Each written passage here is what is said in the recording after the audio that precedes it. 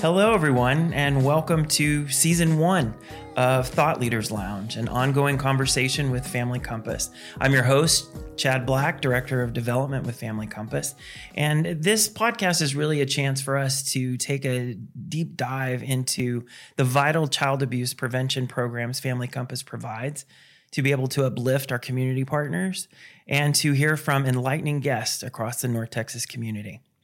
I'd like to give a special thanks to On Air Media for this amazing opportunity. We were absolutely thrilled to be awarded the Podcast to Broadcast prize at North Texas Giving Day 2022, and this really is a dream come true for us. So today I am delighted to welcome our very first guest, which I can't believe I'm saying that, our Family Compass CEO, Ona Foster. This is such a fantastic opportunity. I'm so glad that you're our first guest. We've been talking about this for ever. How long? Yeah, a long time. At least a couple of years, at least. And so it's really is a dream come true to get to be here. So for sure, that's fantastic. So really just want to welcome you and again just welcome the audience here and kind of take a moment maybe to get to know you a little bit better. Tell us a little bit about yourself and how you came to this chair today. Oh boy, it's quite the journey. I don't know where to start. I guess probably a little about, I think maybe just me, and it's germane to the story. I grew up in Denver, and I'm adopted. My brother and I are both adopted, and our parents, both of them are integral to where he and I are today. And so what I would say about that is my mom was a Nebraska farm girl. And so she broke out from that life really and became a teacher and was always a helper and grew up in the Lutheran church. She really, at her core, wanted to improve the world for other people. That was what she was all about. And my dad was one of 10 siblings in a family in Wisconsin. Lost 10 siblings. He was the youngest, yes. Wow. And so lost his dad at age 9. And so he grew up in some pretty challenging situations and started working very young and was kind of a self-made, got a GED, and wound up working for Martin Marietta at the time, now Martin Lockheed, and then met my mom, and they couldn't have kids, and so they adopted us, and we were fortunate enough to have that upbringing with two kind, caring, wonderful parents, and I inherited that desire to help from my mom and a love of animals. And so all of the things that kind of make up who I am, I think at my core, I attribute to both of them. Yeah. And you got to grow up in Colorado. Oh, it was wonderful. Which, I mean, come on. Camping, mountains, all of Snow. the things. Yes, I was constantly bringing home little animals, snakes, newts, salamanders, and rabbits. Luckily my mom was the farm girl because I was definitely a little challenging, and as the teenage years progressed, was a little bit of a rebel. So I brought some interesting things into their world, and of course they brought interesting things into mine. Right. Well, I always love to ask this question, like kind of where you started. What was your first job? Yeah. Oh dear. Well, you've seen me drive. I have. And seen you drive. So my first job was delivering pizzas, and I was terrible at this job. Terrible. You were a pizza delivery person. I was a pizza nightmare is what I was on wheels. And so that didn't last super long. My next job, I worked for a country club, and after dropping an entire tray of drinks on someone's child, I was relegated out to the 9th hole diner on the golf course. I guess they thought maybe she can't screw up making a hamburger. And so those were some of my first forays into the workforce. Did you become good at making hamburgers? I was great. That one I nailed. That's great. That's great. And those are skills you can use for still used to later. This day. Yes. I will say this though, I really would pay like a lot of money to go back in time just to be able to order a pizza and have you deliver it. Because I'd love to see what that process is like. Well, it would have been late, and I would have been lost, and so it was not the best fit for me. Let's just say that. So hey, you got to start somewhere. You got to start somewhere. So it's good. So what about your journey? Like what led you to Family Compass? How did you land here? Well, again, thanks to my parents, I was able to go to college and went to Colorado State University and ended up with a very useful degree in sociology and criminal justice. And I immediately turned around and went to work for Coca-Cola. And I had That's what one does. I mean, that's what happens. Sociology degree. I had a friend whose dad ran a fountain service company. And so I wound up in the fountain service Coca-Cola Of course. company in Denver. next And step. it's the next step up. And so it was interesting to be in the corporate world. And then I actually was transferred to Texas with Coca-Cola. And so I have a corporate background, and it was a number of years that I worked for Coca-Cola. And what happened here in Texas was I found out that they would reimburse you if you went back to school. So I got my Oh, wow.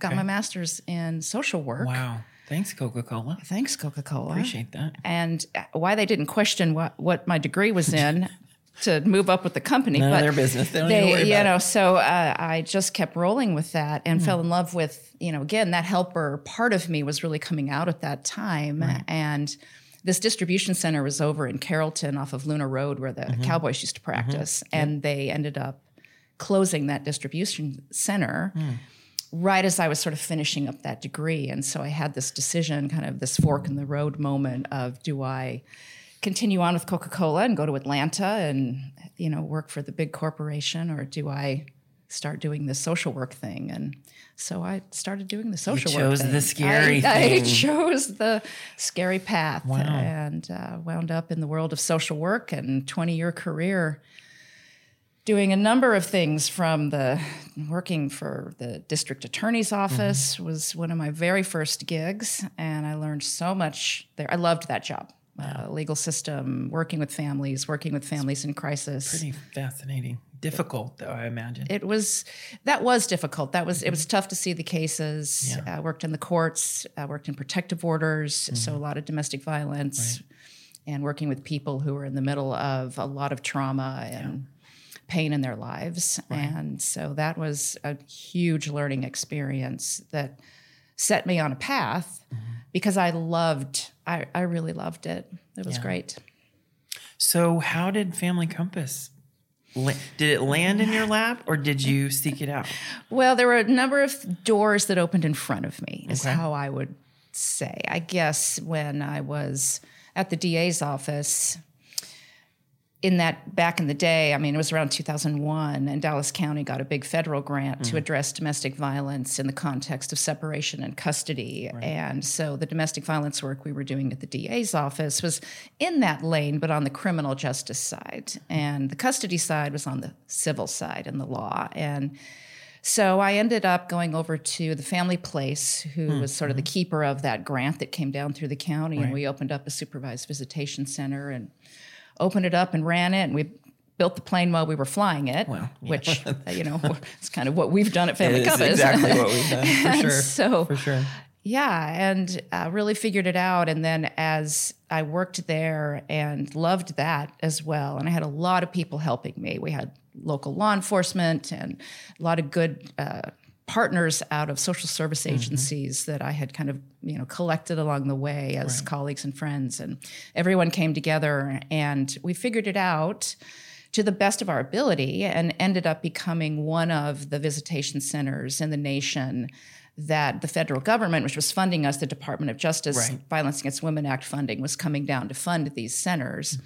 And so I wound up going over to work under that stream of funding to provide technical assistance for other communities that wanted to do something similar. How cool is that? To what we were doing in Dallas. Wow. And so that was what I was doing. And I did that. Technical assistance is really just kind of boots on the ground. We had about 80 to 90 communities we were working with. That is crazy. Yeah. So a really good cross-section of different experiences. And so I'd done that traveling, and I think it was about 7 years. And then I had a friend take me to dinner. That's how this always happens. Another door opening up, and the door opened up. And when you're working, I'd always worked on the intervention side. When you're working at the DA's office, when you're working with cases, supervised visitation in the context of domestic violence, those kinds of pieces of social work are all intervention. Right. the bad thing, the trauma, the pieces that have train wrecked a family or a person's life have already happened, and you're, as the social worker, wading into the middle and trying to help someone whose house has broken down and fallen apart around them rebuild the house. Right, exactly. And this friend of mine who happened to be on the search committee for Family Compass when they were looking for their next CEO, when she took me to dinner, she said, Ona, this is really prevention. And I was like, oh yeah, prevention, that's part of the work I've been doing. Prevention's always a part of intervention, right? And so what I realized during that conversation and in my subsequent years as I stepped into the role is that I didn't really ever understand prevention. It was almost an afterthought. It was, of course, we need to do some prevention, some education. But when the intervention is happening, when that trauma is present and you are stepping into people's pain, it's so encompassing. And you're really helping them just rebuild that house. Right.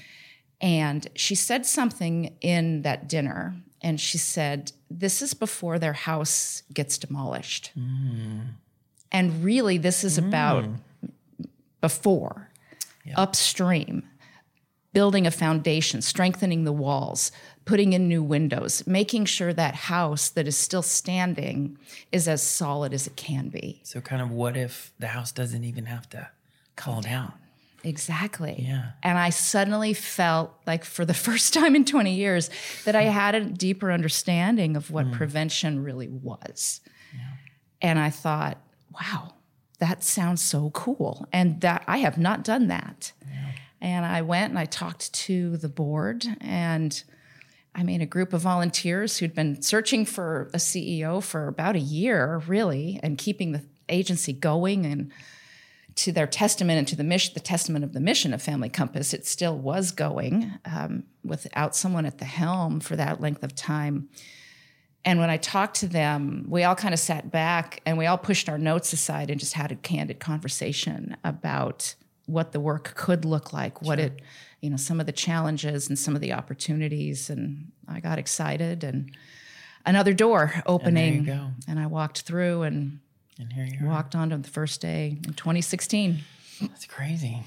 That's crazy. It's quite the journey. And you just celebrated your 7-year anniversary. I've made it for 7 years. That's incredible. I bet a lot of people don't know, especially those who are just coming to know Family Compass, but you walked into an agency that hadn't had a CEO for over a year, right? Yeah. What was that like? Well, and I think in a nutshell, yeah, right. Kind of like being lit on fire in some ways, I think. But what I need to say about it is the legacy of Family Compass. It's, our 30th anniversary happened last year, and I know the woman who started it. We're great friends to this day, and her predecessor, friends with her as well. And I think it's a testament to the mission and to the groundwork that everyone, laid in front of me arriving, that the agency made it, and a testament to the programs and the staff and their love of the mission, that they were still standing. Those programs continued on, even in the absence there was a temporary kind of an interim executive director that was a program director, and she did a great job. She didn't want to run an agency. Sure. I mean, I understand that. She knew what it was, and I didn't. And so I came in and said, okay, I'll give this a whirl, and rolled up my shirt sleeves. But by then, when someone's not at the helm, it's tough to keep the donors coming, the donations, and the relationships and the message out there and the awareness. And the agency had gone through some changes and rebranded itself and kind of got a little bit lost, I think, in the community in that process. Right. And so walking in, we had a deficit to address. I didn't even really know what the word deficit meant. I had always been under federal grant funding. I didn't, the fundraising side, I knew people and I knew programs and how to create and develop and how to build those relationships. But that hadn't been a part of the work, right? Yeah. Previously, so. Yes. But I bet you figured out what deficit meant pretty quickly. Oh, it was, I realized pretty quickly what that meant. And And then realized the weight. I mean, I'd have people walk into my office and ask me some really technical question or about a contract, or a subpoena would come, or, something would happen. And I would find myself sort of, looking over my shoulder, like, are you talking to me? Like, is this, am I the one that needs to answer this question? Oh, yes. Oh, yes, you are. And you're the one that needs to sign this thing and make sure this happens. And, it's take care of the whole thing. And it's a lot of, and as you've joined me, you've seen, the juggling act that constantly is going on, and then someone throws a ball from the side, and you've got to catch that one too, and start keep everything going. Yes, at the same time. Yeah. Yes, so that was was the shock. I think was the weight of, if I drop any of these balls, it has catastrophic impact, and I had always been a little more protected in my other roles, and so this one it felt a little different for sure. Now for a message from On Air Media, a content company. Using the power of video, we are your company's storyteller. When consumers know who you are, your business will grow. We use our expertise to share in our clients' success while helping their business evolve as marketing and business needs change. With our years of experience, we get to the why of your business, and because of that, you are the focus. Visit oamcontent.com to learn more. So, we've been talking about Family Compass and Family Compass and Family Compass. Yeah. And hopefully some of our audience will already know what we do and what we do and how we do it. Yeah. But I think some great questions for anyone maybe that's just tuning in and hearing about us for the first time is, what is Family Compass? Yeah. What do you do when you say you prevent child abuse? Well, what does that mean? How do you prevent that? Yeah. Can you share a little bit about a bit of the story, and then also kind of what prevention really is and what that means? Now I can. When I first got to Family Compass, it's a tough story to tell because you don't have the train wreck to show, because at Family Compass, we stop child abuse and neglect before they can happen. And so you have to explain that we take a family that already is doing okay, but there's risk markers, and we know what those risk markers are. The families are vulnerable, but we're not intervening in something that you can see. We're intervening in something you can't see that we don't want to have happen. So what would be you mentioned risk factors.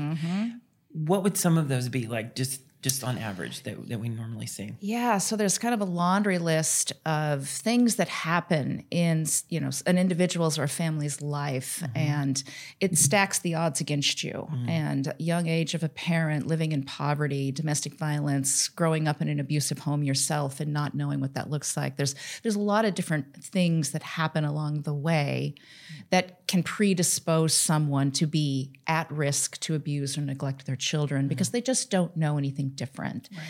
And so I got to a point where I was able to talk about this in a little more of, the elevator pitch and how do I find the messaging. And that took a hot second to really figure out, how do I describe this? And there are really 3 factors that contribute to the possibility of abuse and neglect in the home. And the factors are the level of stress in that home.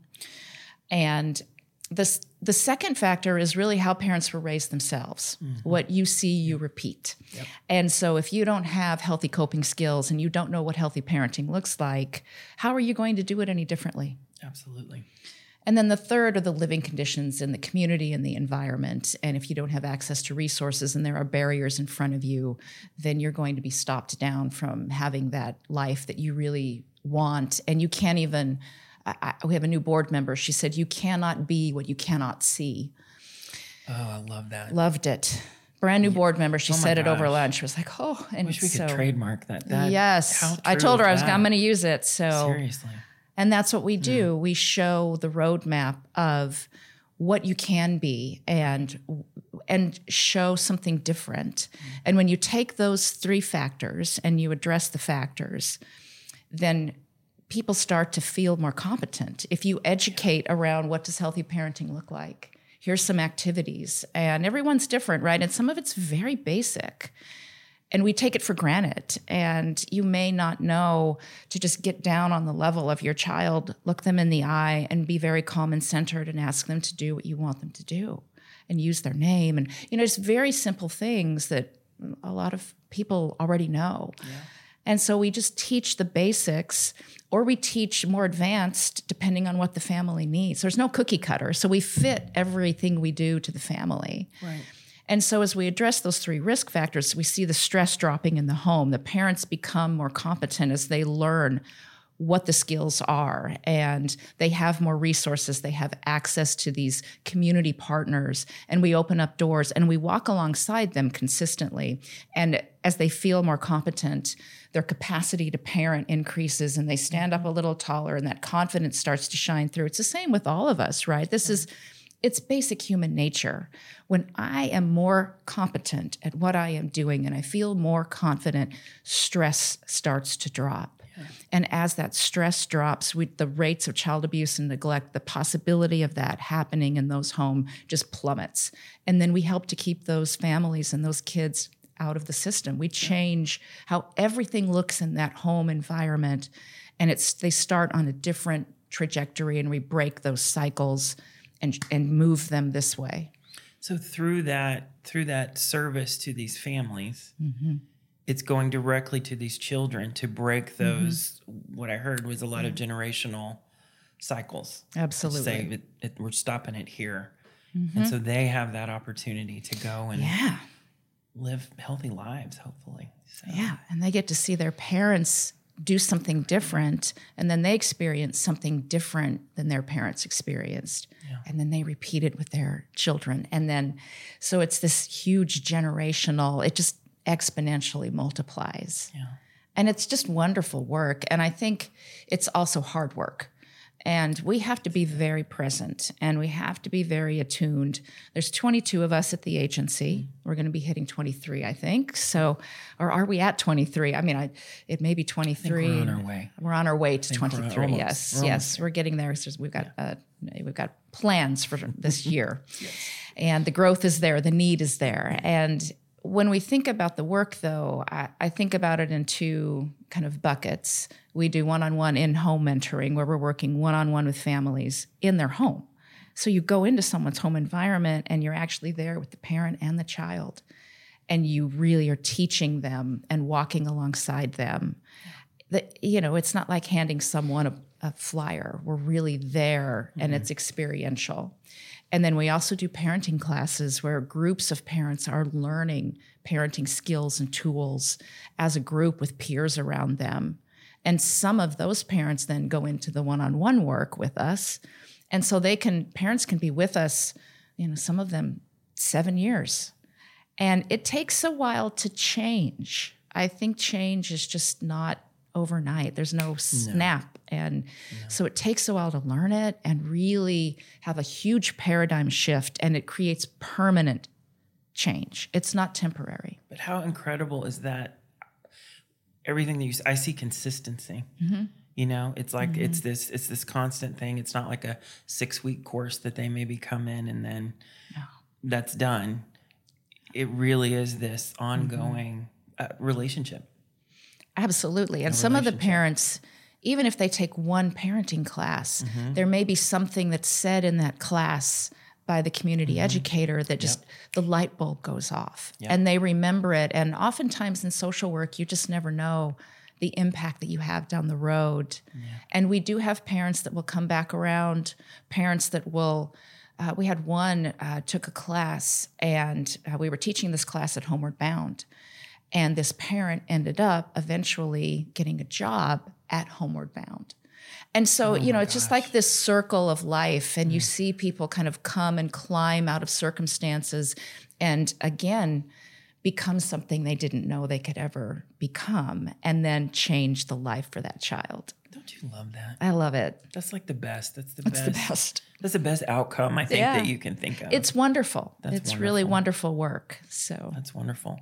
And I think that's the point, I think, with the show, is that we want everyone to see, because we've talked about this often in our fundraising initiatives that we've done, is, intervention is easier to see and sell because things have happened. Yes. And you are, kind of responding to that.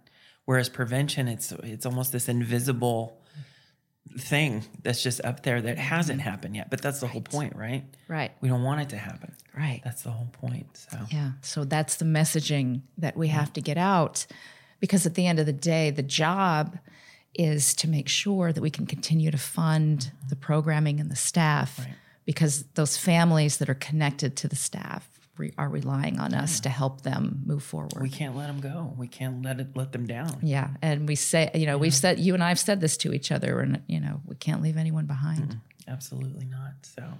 So as you look back on your 7 years now, congratulations, by the way. That's incredible. I did read somewhere, I don't know where, but I read somewhere that the average time for a CEO or executive director is about 5 years-ish. Yeah. And I think the fact that you've gone in so strong and dedicated and focused into your 7th year, it's like the sky's the limit. It's almost like you're just starting in a way. No pressure, no pressure or anything, but in a way, right? It does. And, it's so interesting because I think about, I was in a webinar and there was someone, it was just for CEOs, nonprofit CEOs. And one of the presenters, he said something about, there's really no skill set that prepares you for this. And it's just your ability to manage chaos and pain. And all the things.